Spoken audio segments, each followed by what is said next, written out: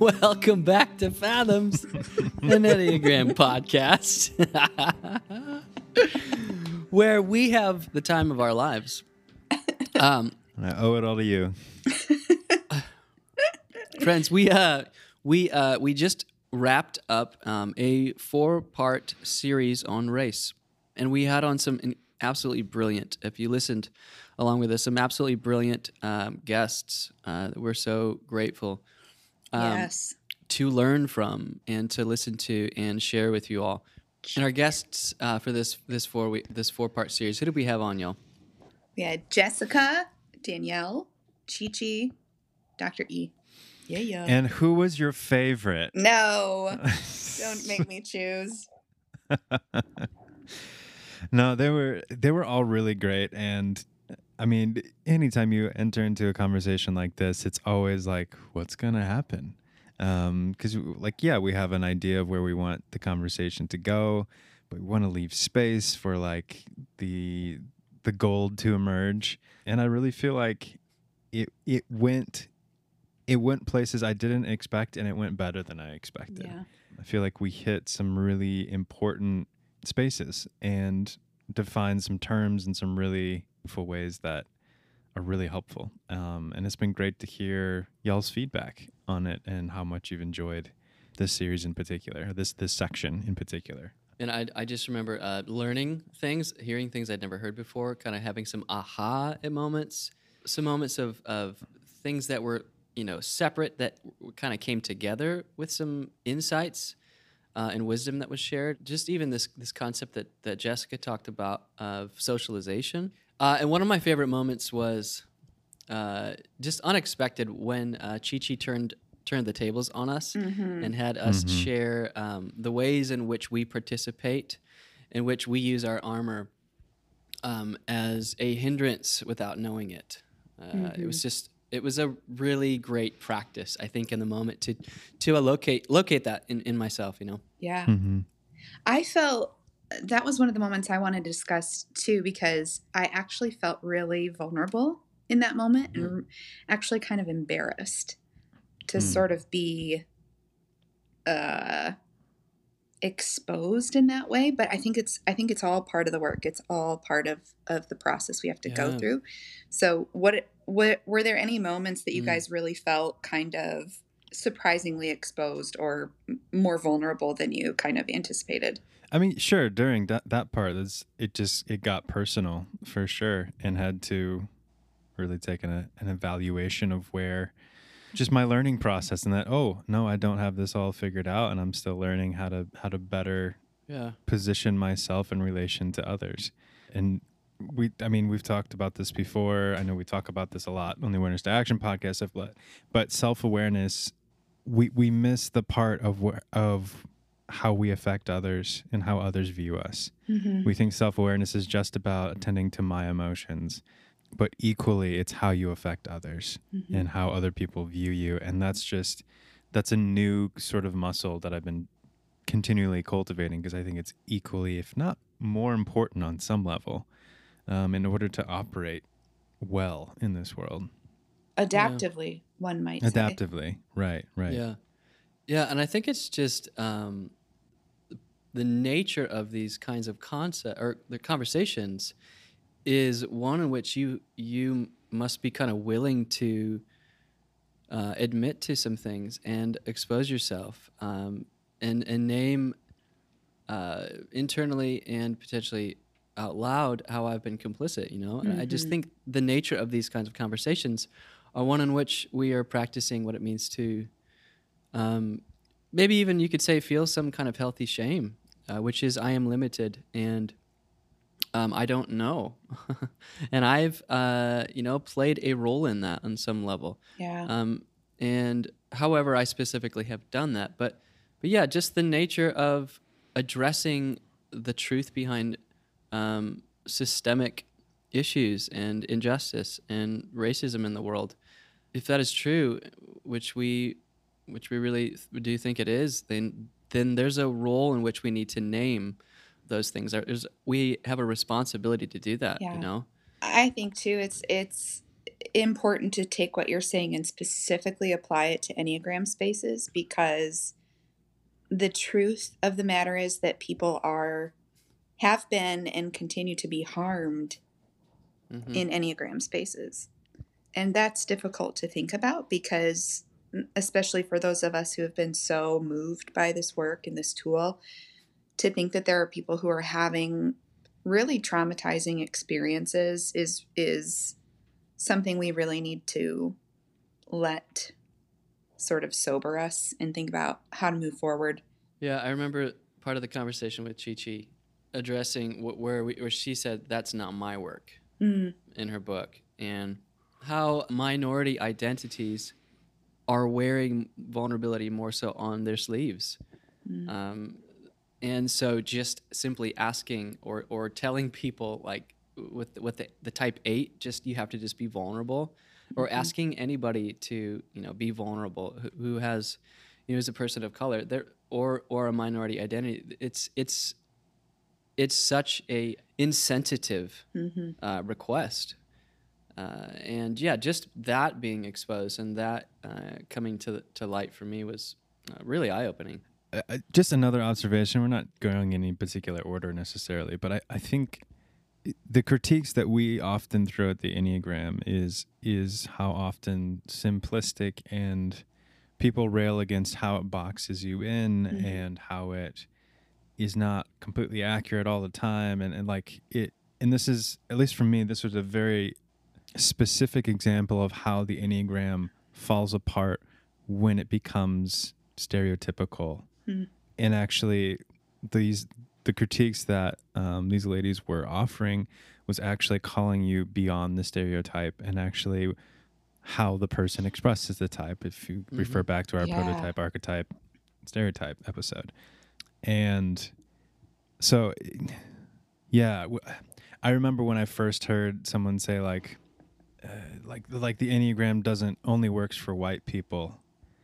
Like there was something that felt really like, wait, well, if it doesn't work for white people, or if it only works for white people, then it doesn't work. Right. Like that's right. So like, but I was really, really thankful and just really happy to see how that sort of conversation evolved with all four of them, of like, you're right, if it only works for white people, it doesn't work. And so this is how it actually works in different cultures. And let's get down a few layers, and then, oh, okay, there it is. That's how it all ties together.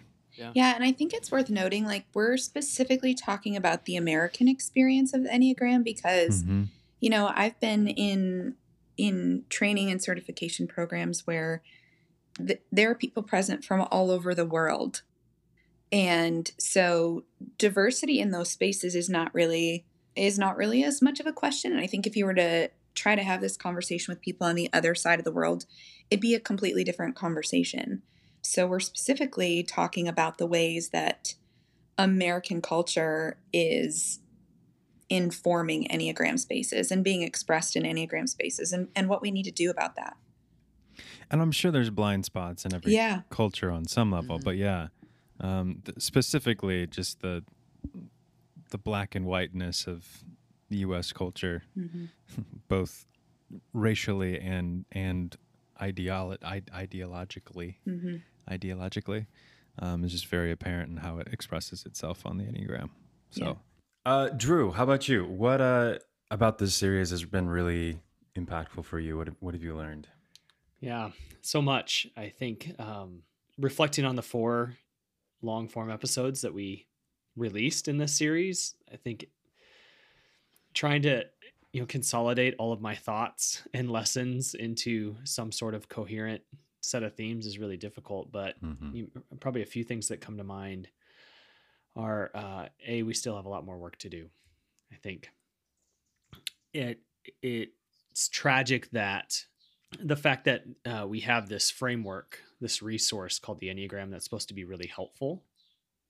And we heard instances throughout the series that it, if not used appropriately, and if not used with the collective in mind, and if not used with minoritized groups in mind, then it can often be harmful. And I think that's really sad and tragic. So we have more work to do. And the Enneagram community is not necessarily any more enlightened in this way. And, we're a part of that community. So we are not necessarily more enlightened on these matters than those who have no idea what the Enneagram is, right? And so we definitely have more work to do. I think another thing that I'm struck with is that, we had 4 brilliant Enneagram teachers join us to share their Enneagram insight and also share their perspective on race. And they all had different angles of wisdom and insight to provide for us, right? Whether it's, socialization with Jessica, that concept of, and the importance of understanding socialization and the impact that has on the Enneagram is so important, right? Or these ideas of intersectionality and privilege that we talked about with Danielle, really, really profound stuff. Or Chi-Chi's approach to understanding our Enneagram type as our armor, right? And how that can protect us, but also limit us. And then, of course, this idea of the platinum rule with Dr. Egerton, I think is really profound and calls us to something far more, or a far higher standard than maybe what we've strived for in the past, right? And what I'm hearing you say there is just as we can, like, it's easy to reduce this idea of racism or whatever into a very, well, here's the solution. And what we're doing is we're drilling down on this idea of racism or scapegoating. Actually, again, that's what we're trying to do in this season, is complexify these ideas to the point where you're like, wow, there's so many different angles. There's so many different things that we need to be aware of. And it can become very overwhelming, of course. But that's when we just need to come back to, like, I forget who it is. I think it's St. Augustine who said, love and do what you want. And like, just as long as you're leading with love and you're being self-aware, and you're being curious and humble, like this, a lot of this stuff I think will work itself out hopefully eventually, right? Yeah, I think it can be overwhelming. And I think hopefully we didn't contribute to complicating the conversation unnecessarily, but rather Complexifying. But is that a word? Complexifying? Yeah, I don't know. For me, I see complexifying as like as a good thing. Complicating, not so much. I see. Yeah. But I would even maybe look at it a slightly different way to say that we maybe uncovered or acknowledged the complexity of the conversation in a way that I hope, at least for me, this is what I'm taking away, and I hope others as well, that it reveals to me that there's so much more for me to learn, so much more growth and development that can happen for me, which should foster a sense of humility, right? Like I leave this series with a sense of humility that I still have work to do to better understand, to better come alongside, to better support, to better amplify on this matter. And that's not to say that there isn't good work for us to do, because I think we can continue in good faith to continue to do good work and be proactive and advocate in those things. But along the way, I have a healthier sense of, okay, there's a lot for me to still learn and grow in this space. Yeah, there's the work of the individual, like behind the scenes, right? Educating ourselves and listening to voices that we're not accustomed to listening to or platforming in our own ears.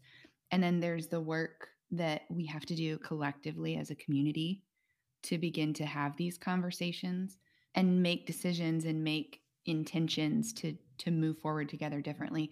And then there's also like the in the moment, I'm in a situation right now where I have the opportunity to respond to someone who's bringing this issue to me, and they're saying like, I don't feel represented here, or I don't feel like you spoke kindly, or something like that. And those are the moments where like the behind the scenes work gets, even if it's like, Jessica was talking about like nervous system regulation. Yeah.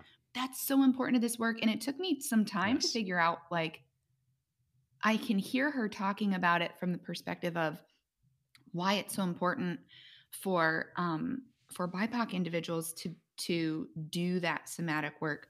But it's important for us too, because we're going to be in situations where we're confronted with our own prejudice, our own racism, and we're going to be dysregulated in those moments. And so we have to be able to be resilient so that we can show up for people who are being brave enough to tell us, here's what I need. Yeah.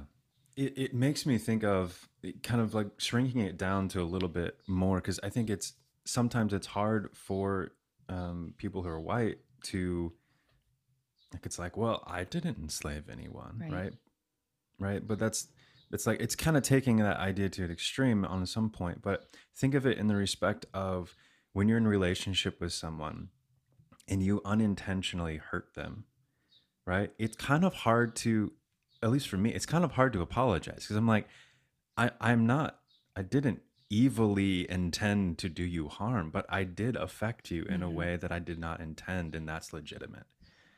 And so in this way, like, in some ways we all have unintentionally, hopefully not intentionally, participated in some sort of like racism or ostracization or scapegoating or something along those lines. And it's just our job to kind of own up to that and be like, no, my intentions were not to ever minimize anyone's experience. But absolutely, I've done that. And and I need to be responsible for the way I've affected people.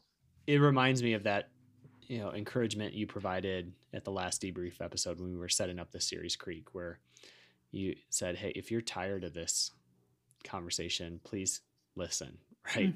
Because I think one of the things I still worry about, even now that we've completed this 4-part series, is that people will look at the titles if they, have the subscription downloads coming into their feed, right? And say, and it becomes then the classic Rorschach test of, well, I've already got that figured out. I'm an ally, right? I'm an anti-racist already. Or there they go again being woke, right? Either or. Right. And then what happens then? No one listens, right? When no one listens and learns when we make those snap judgments. So I do hope that if there are people out there who are listening to this particular episode and haven't listened to all 4 episodes just because they didn't have time or they thought, all right, I've got it, right? Please do go back and listen, because it participating in the conversations was so helpful for me, and I think it would be for others. Yeah. Me and my housemate were talking last night, and we were talking about the term of being an ally and how often it's trying to remove yourself from the group that is quote unquote doing the bad thing and aligning yourself with the group that is actually causing or actually experiencing the suffering, so that you don't have to own up in the ways that you've participated in that suffering. And if you are an ally and you don't feel like you have any work left to do, then that's some level of bypass. You're bypassing something, right? Because you're reducing a population or an idea to something that is manageable, so that you don't have to be confronted with the ways that you still have work to do. Absolutely. And I think, and in so doing, we expose our privilege because we can, come on, Drew. Yeah, that was great.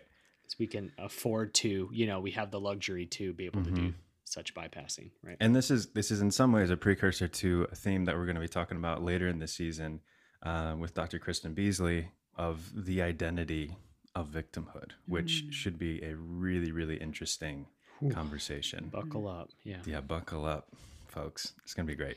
So can I piggyback off that idea of bypassing? Because something that came to me when I was thinking about and re-listening to Dr. E's episode was how the Enneagram is such a great tool for shifting from the golden rule paradigm to the platinum rule paradigm, right?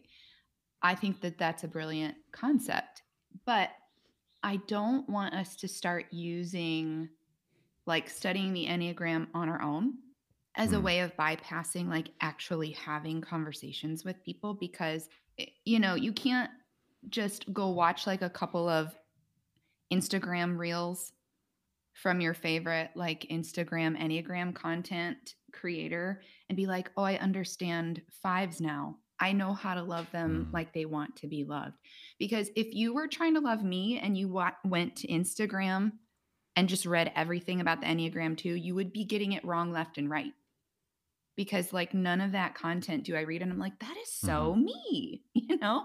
So like we cannot bypass the actual messy part of having conversations and being willing to say like, do you feel loved? Am I loving you as you want to be loved and treating you as you want to be treated? So whether that's between Enneagram styles or white people trying to love our Black siblings better, like we just have to, I heard Vanessa Fernandez say recently, like, we are asking for something messier in the Enneagram community than what you're giving us. Yes, we are asking for the mess.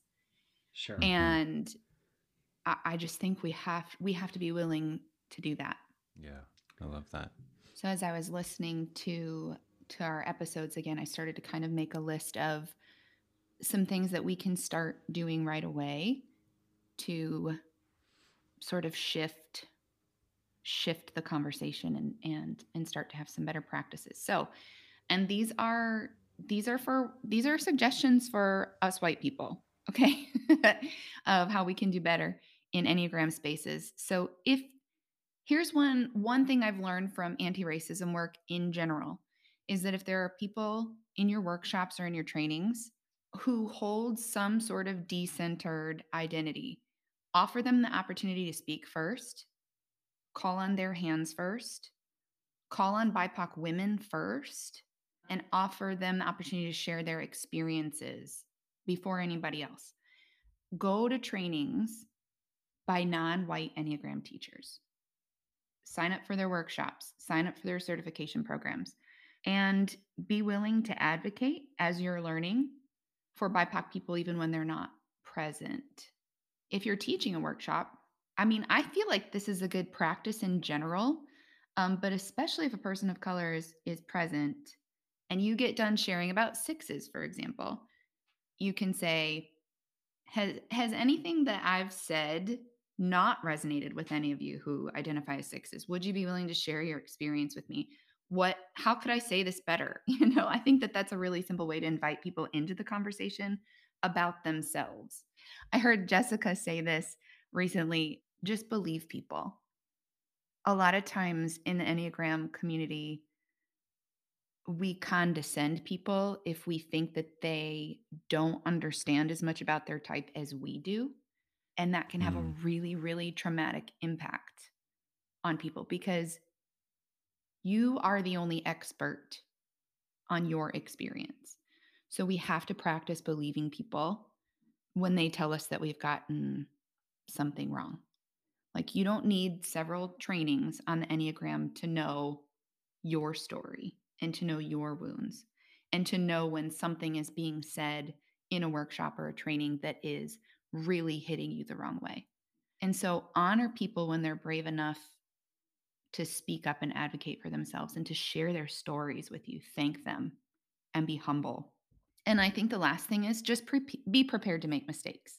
Be prepared that it's messy work and you're going to get it wrong and you're going to offend somebody. And so just be willing to apologize. One thing I would add to this is all of that is based out of beginner's mind and being just insanely curious. That even if you don't, let's say you know someone really well and they're saying something that you're like, I'm not sure you're seeing that clearly. That doesn't mean that their experience of that thing is invalid. So first, let's validate that experience and then continue to be curious with them, not against them. Yeah. In exploring the nuances of whatever it is that you're talking about. Yes. And that's where learning can happen. Like we know that we can't learn when we're dysregulated, when our nervous systems are in fight or flight, right? So validating feelings, validating experience is the fastest way to get us both out of that fight or flight state so we can actually hear each other. Yeah. Validate. And that's, validate. and that's, I mean, honestly, that's what the that's what the Enneagram is pointing to, is that there's this inherent logic in all of us that, and when we see the other person, we don't understand their logic, it's because they're operating from a different logic. Yes. And this is okay. Yeah. You don't have to fully understand someone to validate them or agree with them. You don't have to fully agree with them to validate their experience and their feelings. Absolutely. Obviously, there's an infinite amount of things we can still be talking about on this subject, but what I'd like to do is highlight our next theme, which is chronic illness. We decided that we wanted to have some conversations with people who struggle with chronic illness, because if you love someone who's chronically ill, or you yourself are chronically ill, you know that this has a huge impact on how you see yourself, especially if you've gone through life for a certain number of years not experiencing that illness, and you've come to know yourself in certain ways, or even taken the Enneagram before your chronic illness diagnosis was given, or diagnoses in a lot of cases. And so we feel like illness and suffering has a lot to do with our internalized identities, and then how those identities can shift out of necessity because we're experiencing something that we didn't choose. And it's really difficult. It's very complex. So naturally, something complex fits perfectly into this podcast and to this season. Absolutely. Yeah, and it's something in relation to what we just talked about, right? It is something that is not talked about often enough. Yeah. And has layers of complexity, and it's uncomfortable because, especially with chronic illness, it's reminding us of our frailty. Yeah. It's reminding us that we're not in control. And that's terrifying. Yeah. And so, welcome to Fathoms, where we like to be terrified. There we go there. Yeah. That's our new tagline. Yes. Come be terrified with us. Welcome to Fathoms Enneagram Podcast, where we are terrified. Constant state of panic-stricken fear. Yeah. Awesome. And I think it's also worth noting that, we haven't been explicitly or directly talking about the Enneagram a whole lot this season. There's some intentionality behind that. I think in some ways we wanted to really unpack this conversation on personhood. And it certainly has intersections with our Enneagram type, but at the same time, a lot of the languaging around type can be limiting, right? And can cause us to stay at too much of a surfacey level. And then second, I would also maybe argue from a slightly different perspective that we are talking about the Enneagram just without using the language as much. So, as we try to find good and creative ways to continue the conversation on race, I hope you'll join us for this conversation on chronic illness and how that impacts, enhances, explores, complicates, our understanding of personhood, because we have some really good, I think, conversations coming your way. So I hope you'll join us. Thanks for listening to this episode of Fathoms, an Enneagram podcast. If you found this episode helpful in any way, consider sharing it with a friend or family member. We are so honored to be on this journey with you, discovering our inner depths, one fathom at a time.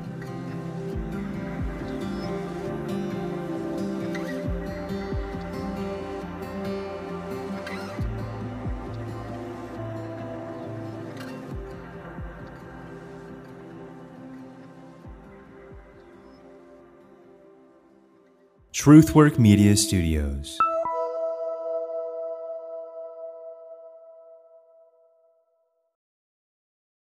My voice now? Yeah.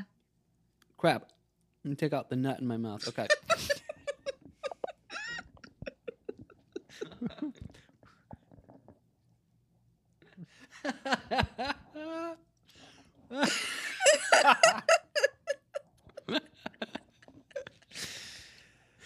I didn't intend for that to be so funny. We are all middle school boys deep down. I didn't intend for that to be. Oh, gosh. Okay. That's a new kind of job you got there. Yeah, what was your new boss texting you about? Oh, man. Can you Ladies put and that nut gentlemen. in your mouth one more time? Slower this time. Slower.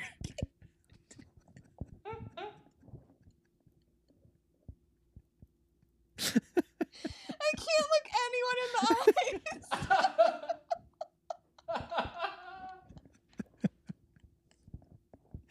Oh my god. Oh, I got tears in my falling eyes. out of my chair. Great part is all this is recorded. Shit.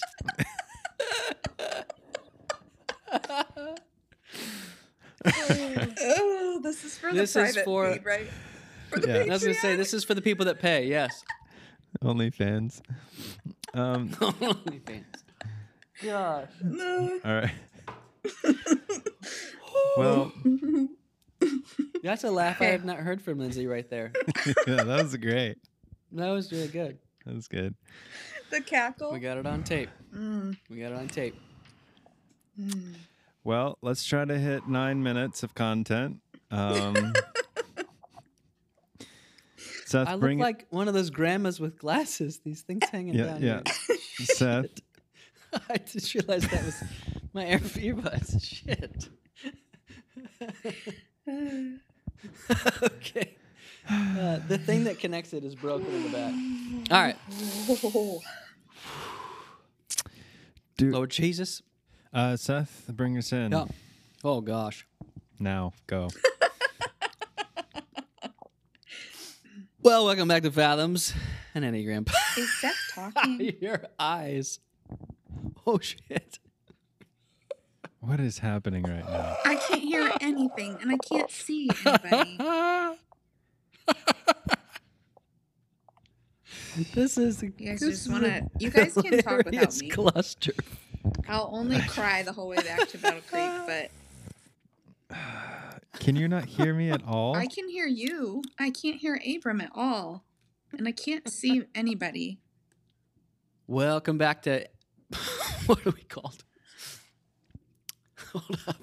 Not magic. That sounds like a milk alternative.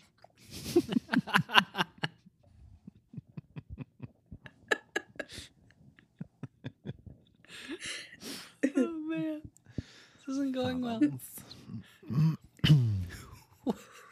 Warning to the listeners to what's wrong? Lindsay's eating baby food right now. Wait, is that baby food? It is baby food. It's Okay. baby food repackaged for Yeah, it's baby Soccer adult moms. food. These pouches are so convenient. I'm telling you. Conveniently destroying the earth, Lindsay. Okay, that's a valid point. as she takes another swig. I'm sorry. I did Sorry, not I'm mean sorry, to I'm sorry. derail the No, conversation. that was I'm great. just That was hungry. great. So no,